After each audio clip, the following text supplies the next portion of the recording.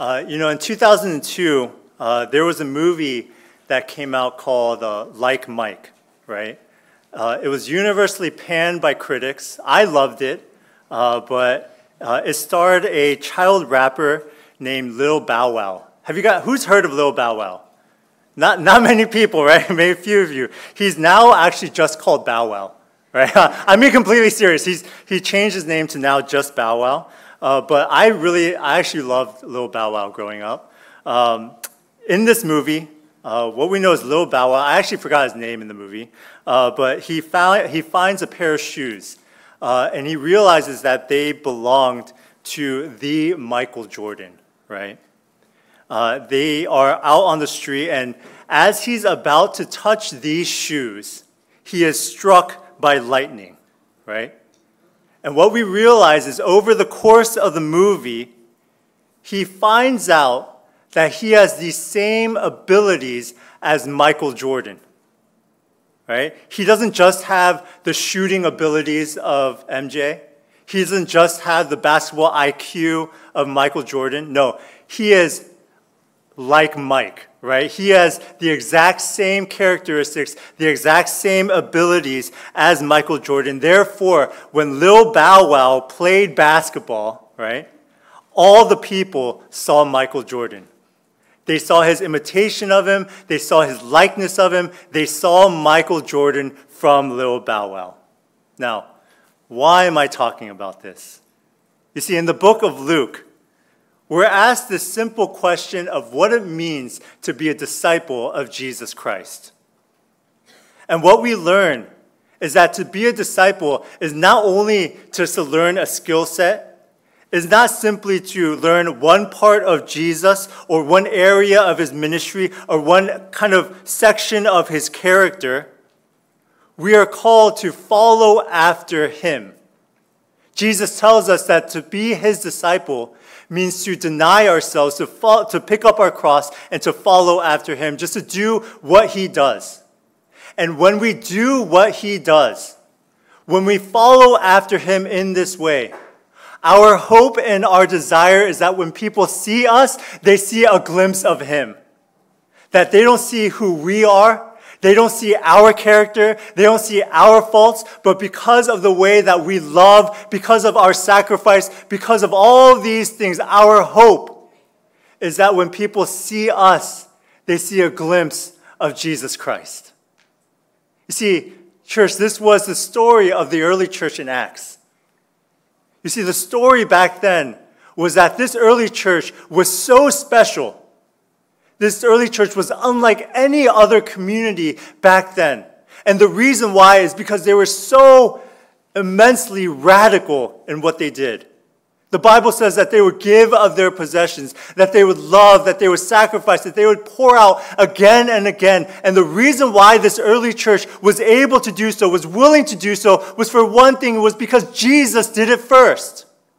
Jesus was the one who humbled himself, washed the feet of the disciples. Jesus was the one who would eat and dine and care for the lowest of the low. Jesus was the one who was willing to pick up his cross, carry it to Calvary, and be crucified by the very people he was trying to save. Jesus was willing and able to do those things. And the early church, they understood that. They've realized that. To be a disciple of his means I am going to follow after him. I am going to do my very best to follow after Jesus Christ. I am going to sacrifice as he sacrificed. I'm going to humble myself because Jesus humbled himself. And the Bible tells us that because the early church was willing to do that, it says thousands were converted daily. My brothers and sisters, I hope and I pray that for us as a church, for us as disciples of his, that we would have that type of calling as well. That we would be challenged to be able to give, to be able to serve, to be able to love in this way, because Jesus did it first. That we wouldn't just be like Michael Jordan, like another person. No. Our hope and our desire is that as we serve and give and love, that people would just see a glimpse of Jesus Christ through us. See, church, this is what it means to be a disciple of his. In this passage, what we read is that Jesus brings 72 of his disciples together, and he sends them out to different cities. And he gives them these instructions, he gives them these commands, he tells them what to do as his disciples. And from this passage, we learn three things about discipleship. First is the mission of discipleship. Second is the message of discipleship. And third is the motivation of discipleship. You see, when Jesus sends out the 72, he tells them one specific command. He says to go and heal the sick. Verse 9 says, heal the sick in it and say to them, the kingdom of God has come near to you. For us, when we hear the word healing the sick, we automatically assume one thing, that it means to heal the blind, to maybe heal leprosy, to do physical healings of the body. And that's true to a part. But what we also know, and what we also read, is that in the Greek is actually much more encompassing. Because healing the sick doesn't just mean healing the body. It also means to help mend and heal relationships and communities. It means that he calls the disciples to go out into different cities and to go and see how people are interacting together, to see how broken relationships are, and it is their duty, it is their calling, it is their command to bring people back together. Church, it is our command as disciples that where we see brokenness, where we see things that need to be mended, where we see people need to be healed, that we are the ones who are going to be used to do that healing for them. You see, church, and the reason for us that we are able to do that, the reason why we're able to give and to pour out and to love and to serve in this way in order to bring healing, because it's not easy, no, it's not, but the reason we're able to do these things and to pour into other people is because God has already poured into us. You see, if we assume that we are being poured into with other people, that if people are able to respond to us, that's when we're able to give, no, you're going to be sorely disappointed in your Christian walk. But what you have to realize is that for us as disciples, because God has already poured infinitely into us, because he has already died and risen again for us, because he has already poured out again and again for us, because every good and perfect gift is from the Lord, and because we trust in that fact, that is why we're able to pour out again and again. The Bible gives us so many examples of this, of where God tells so many people, hey, because I have poured into you, because I have met you, because I have done these things for you, your calling is now to go pour into others. When Abraham meets God, he says, come here, I'm going to bless you. Now get out and bless others. When Moses meets God, God says, come to the burning bush, I'm going to meet you. Now go out to Pharaoh, I'm going to bless you to bless others. When God talks to Isaiah, he says, I'm going to forgive you of your sins. I'm going to remove your guilt. Now go out and preach the word to others. That is your duty. You are not called to simply hoard the blessings to yourself. You are not called to simply just be a blessing onto just yourself. You are called to bless others. How are you blessing other people, church?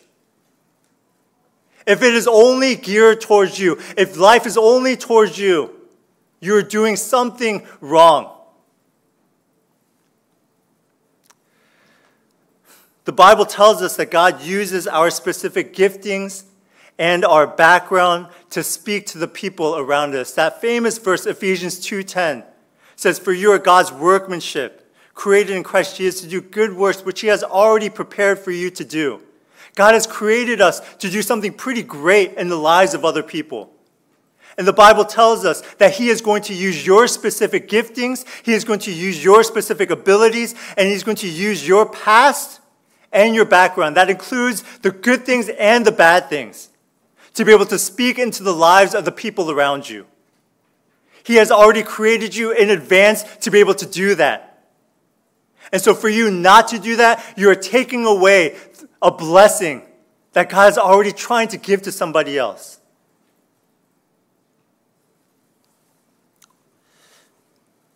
So for us as a church, as disciples, our calling is to give because we have been given so much. We are to pour out because God has already poured into us.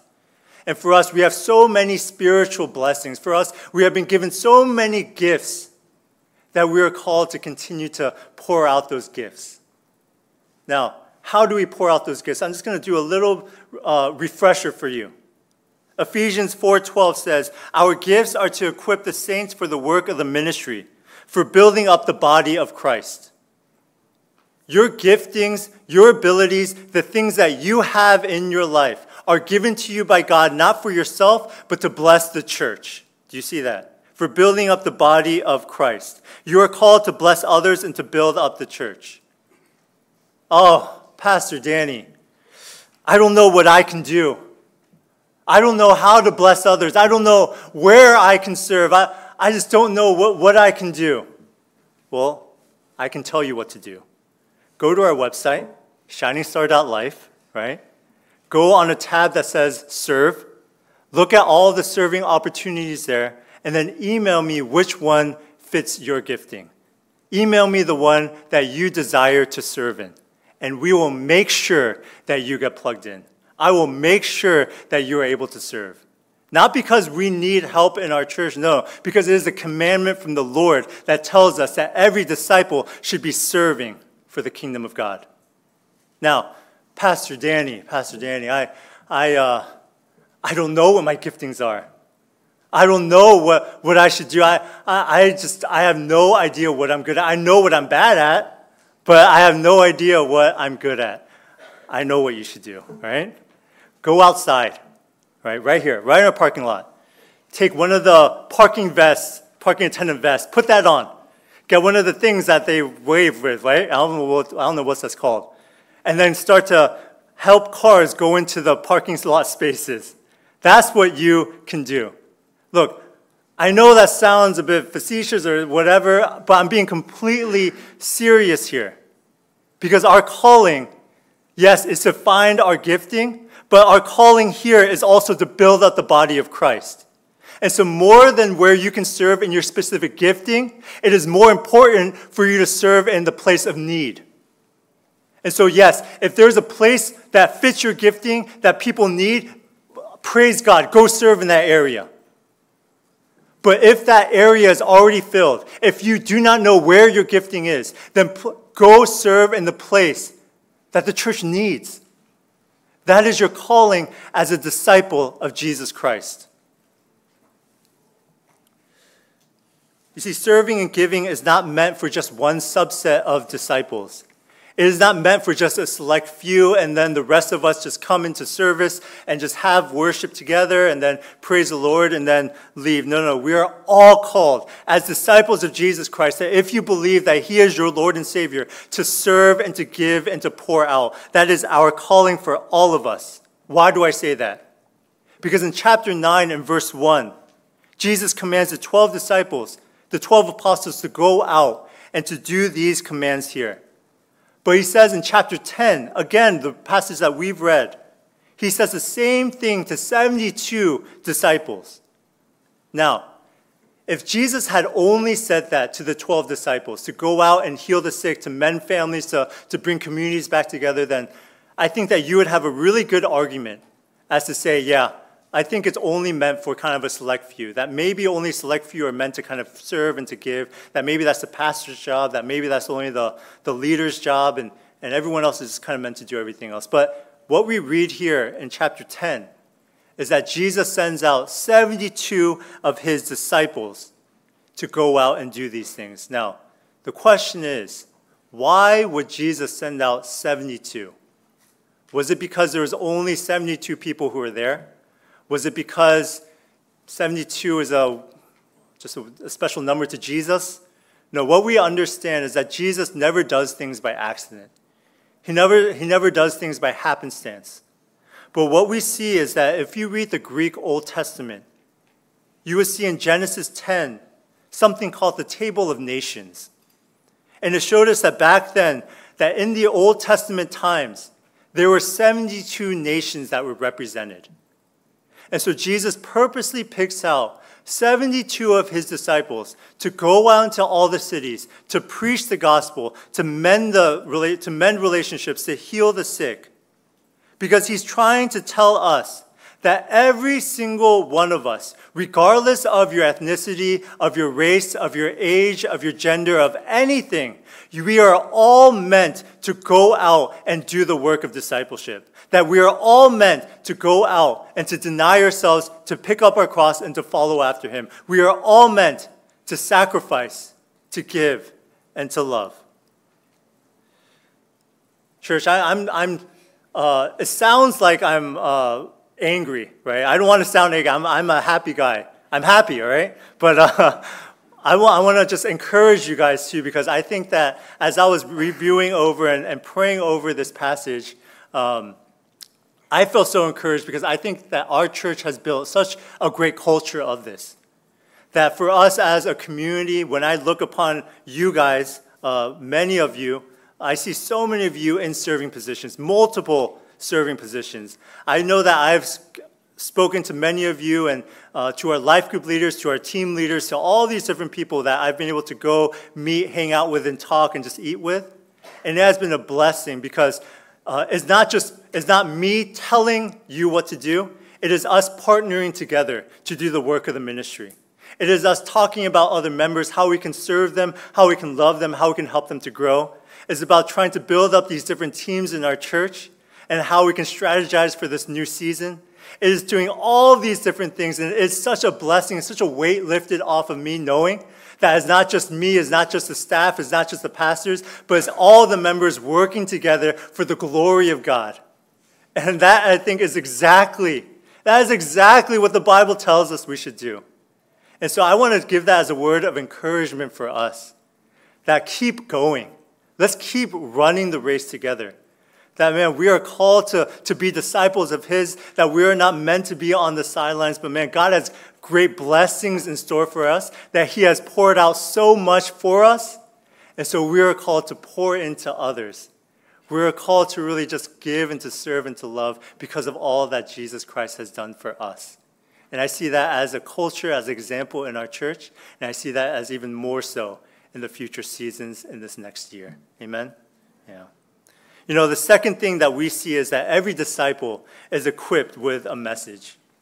You see, verse 9, it says, the kingdom of God has come near to you. Jesus tells these disciples, I want you to go to these houses. I want you to go to these cities, and I want you to give them a specific message. Say to them, the kingdom of God has come near to you. Church, we are called to communicate the gospel. We are called to share the gospel to every nation, to all peoples, to our neighbors and to our friends and to our family. If I ask you, what does the word gospel mean? I think many of us would probably know this. The word gospel means good news, right? But I also want to remind you that the gospel is not just any type of good news, but it is life-altering, history-changing good news. That when you hear something that's called the gospel, that it should affect every part of your life because your life will never be the same again. It is huge, immense news. It is great news. That's the definition of gospel. You know, for me, if I say, hey, I have some gospel to tell you, and that is like, I bought pants that were 50% off from Gap, and they fit me so well. Man, that's like the gospel, man. Like, doesn't that sound strange?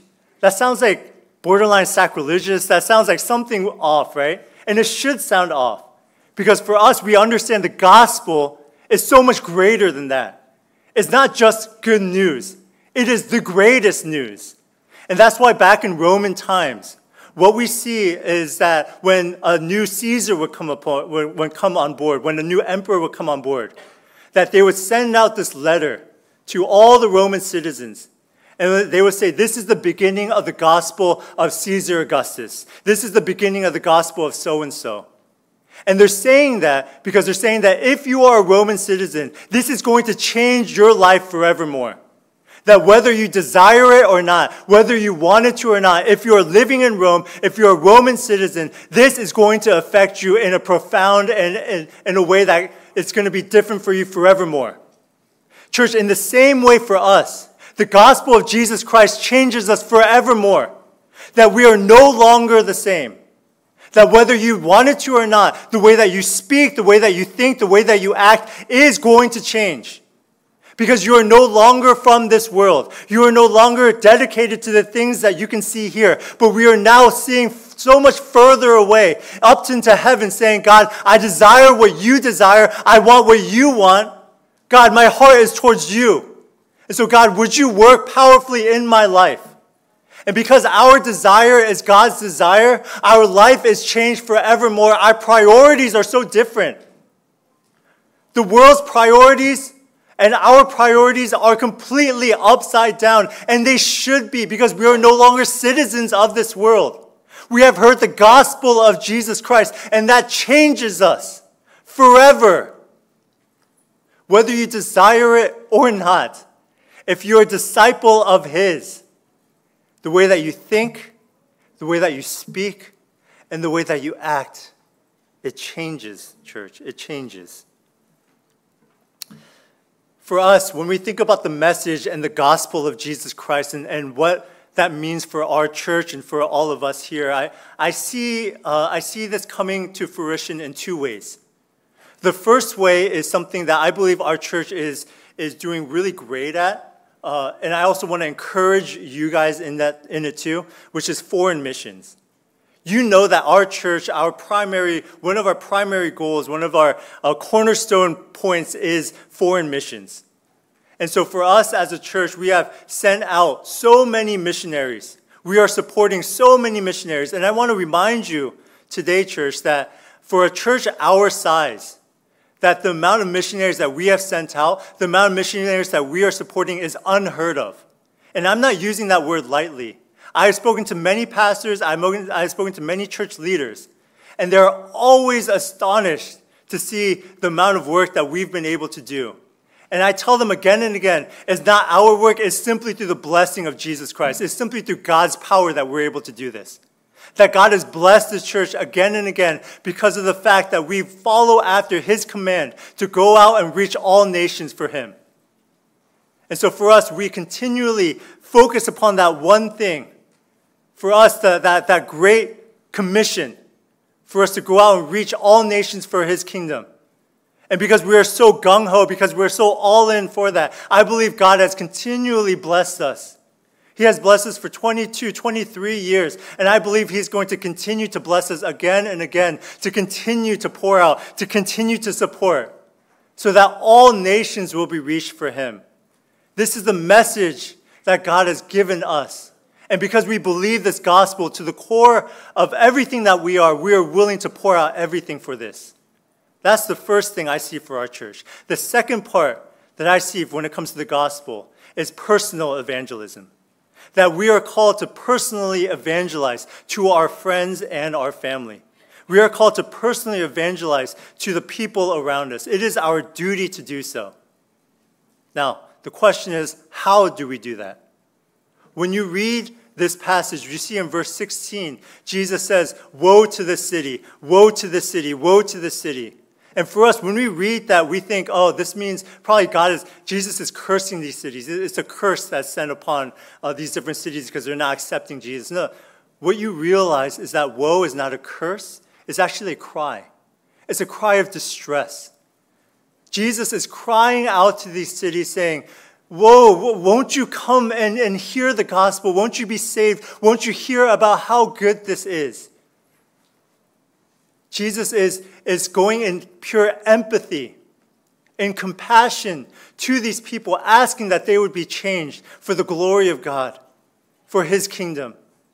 And church, I want you to realize that for us as disciples of His, that when we send the message to other people, our first duty is to love them. Our first duty is to show compassion. Our first duty is to empathize with what they're going through. It is never to condemn, it is simply to love. And as we love, we're able to connect with them, we're able to build trust with them, and in that way, we're able to show an imitation, a mimic of who Jesus is. But it's not just the love part, church. I want you to also see in this passage that Jesus, he says to repent. He says to wipe the dust off your feet, to turn the other way. And what that means is that you have to also warn the people. That if you simply only give love, you're only doing half the story. That if you're only telling them about Jesus' love and about heaven and about how good God is, then you're doing a disservice to the people around you.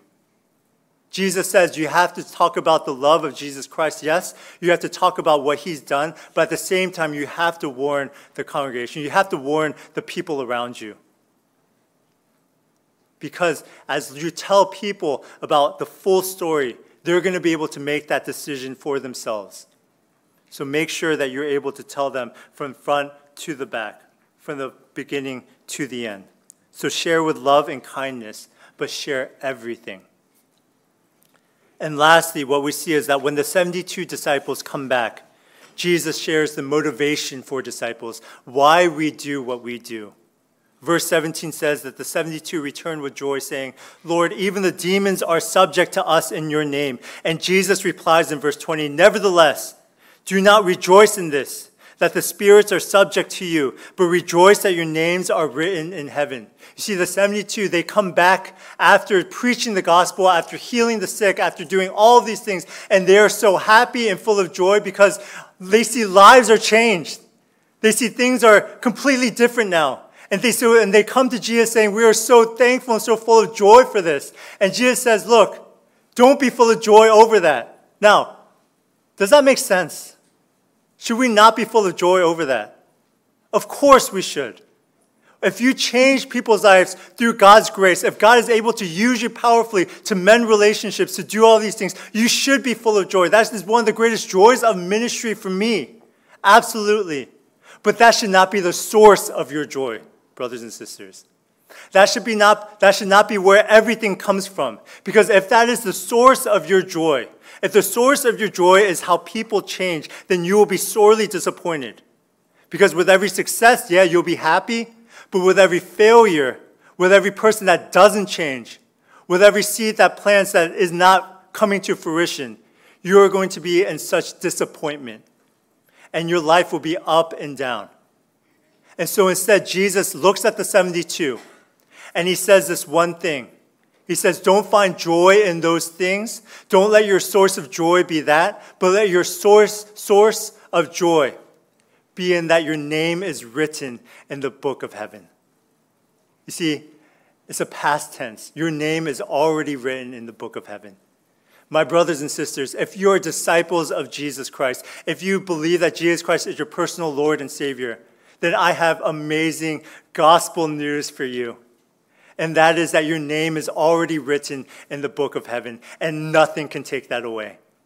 That for us at this moment, we are living in this world, but we are not citizens of this world.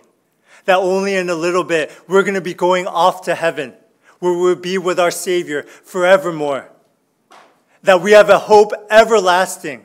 That there's nothing but up in our trajectory because our last stop is not going to be in this world. Our last stop is not going to be nothingness. Our last stop is not going to be in the grave, but our last stop is going to be in heaven with Jesus Christ forevermore. And that's why for us, we can always have joy. That's why for us, we can always have hope and be thankful in all circumstances. Pray continually and just be able to do all of these things. Be able to serve and to give and to love. Knowing that, man, God, He has already written our names in His book. It doesn't matter what circumstances you're going through. It doesn't matter what situation you are in. Your name is already written in the book of heaven. And therefore, you are steady.